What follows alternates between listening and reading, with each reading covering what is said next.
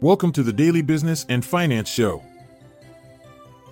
Real Estate Rumble, Arbor Realty Trust, Ashford Hospitality, and Douglas Elliman take a hit. Big banks brace for FDIC's March failure fallout. Walmart shakes retail with consumer spending warning. Auto industry disrupted as Amazon and Hyundai forge online partnership. Apple poses rising risk to Google's dominance in search. Tech titans gather for dinner with President Xi. Peter Thiel's Mithril LP cashes out on Palantir shares, while B. Riley stumbles as executive faces forced share sale on margin call. Stay tuned after the short ad break to delve deeper into these headlines. Hear that? Believe it or not, summer is just around the corner. Luckily, Armor All, America's most trusted auto appearance brand, has what your car needs to get that perfect summer shine. Plus, now through May 31st, we'll give you $5 for every $20 you spend on Armor All products.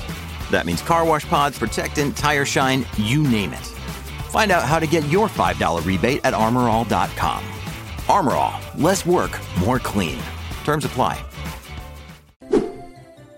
In the realm of market news, Realpha Tech witnessed a surge of 18%. On the other hand, Arbor Realty Trust, Douglas Elliman, and Ashford Hospitality Trust underwent decreases of 12% and 9% respectively. The S&P 500 real estate sector experienced a minor rise by 0.28%. Even with a slowing jobs market in October, optimism persists in the real estate sector due to potential rate cuts looming on the horizon. The Federal Deposit Insurance Corporation, also known as FDIC, is on the verge of approving a proposal. This proposal aims to replenish its insurance fund, which has been depleted due to the failures of two banks, Silicon Valley Bank and Signature Bank. According to this plan, financial institutions that have assets exceeding $50 billion will be required to cover 95% of the replenishment fees. The failure of these two banks has resulted in an estimated loss of $15.8 billion for the fund. Walmart surpassed third-quarter earnings predictions, yet cautioned about a potential decrease in consumer spending as we approach the festive season.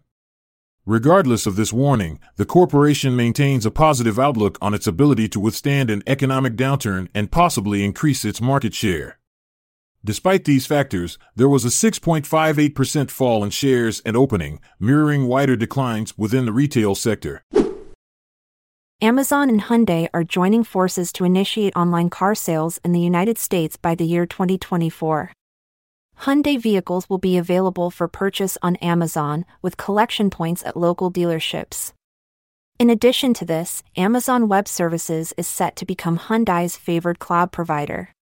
Furthermore, Alexa will be incorporated into upcoming models of Hyundai cars. This strategic move escalates competition for auto retailers such as CarMax, Vroom, and Carvana. Apple is considering venturing into the search market. This decision hinges on the result of Google's current antitrust trial, as reported by Wells Fargo. The Department of Justice claims that Google's agreements to stay as the default search engine on devices, including Apple's iPhone, are unlawful.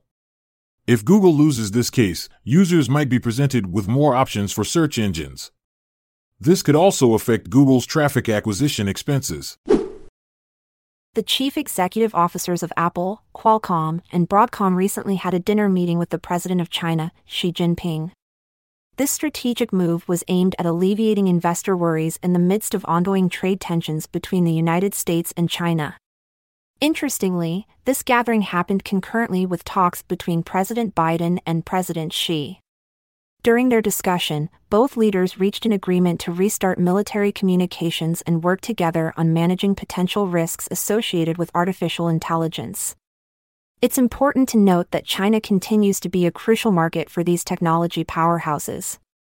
For instance, Apple alone reported over $15 billion in revenue from this market in its most recent quarterly earnings. Peter Thiel's venture capital fund, Mithril, has recently offloaded $48 million worth of shares in Palantir Technologies.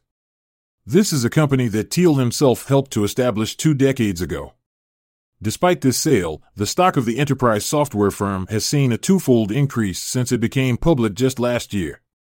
The leading shareholder continues to be Vanguard, and billionaire investor Philippe Laffran's Coatue Management has also recently acquired a stake. With its strong guidance, Palantir is now being likened to Lionel Messi in the realm of artificial intelligence. B. Riley's stocks experienced an 11% drop after a compulsory sale initiated by Chief Executive Officer Andy Moore in response to a margin call.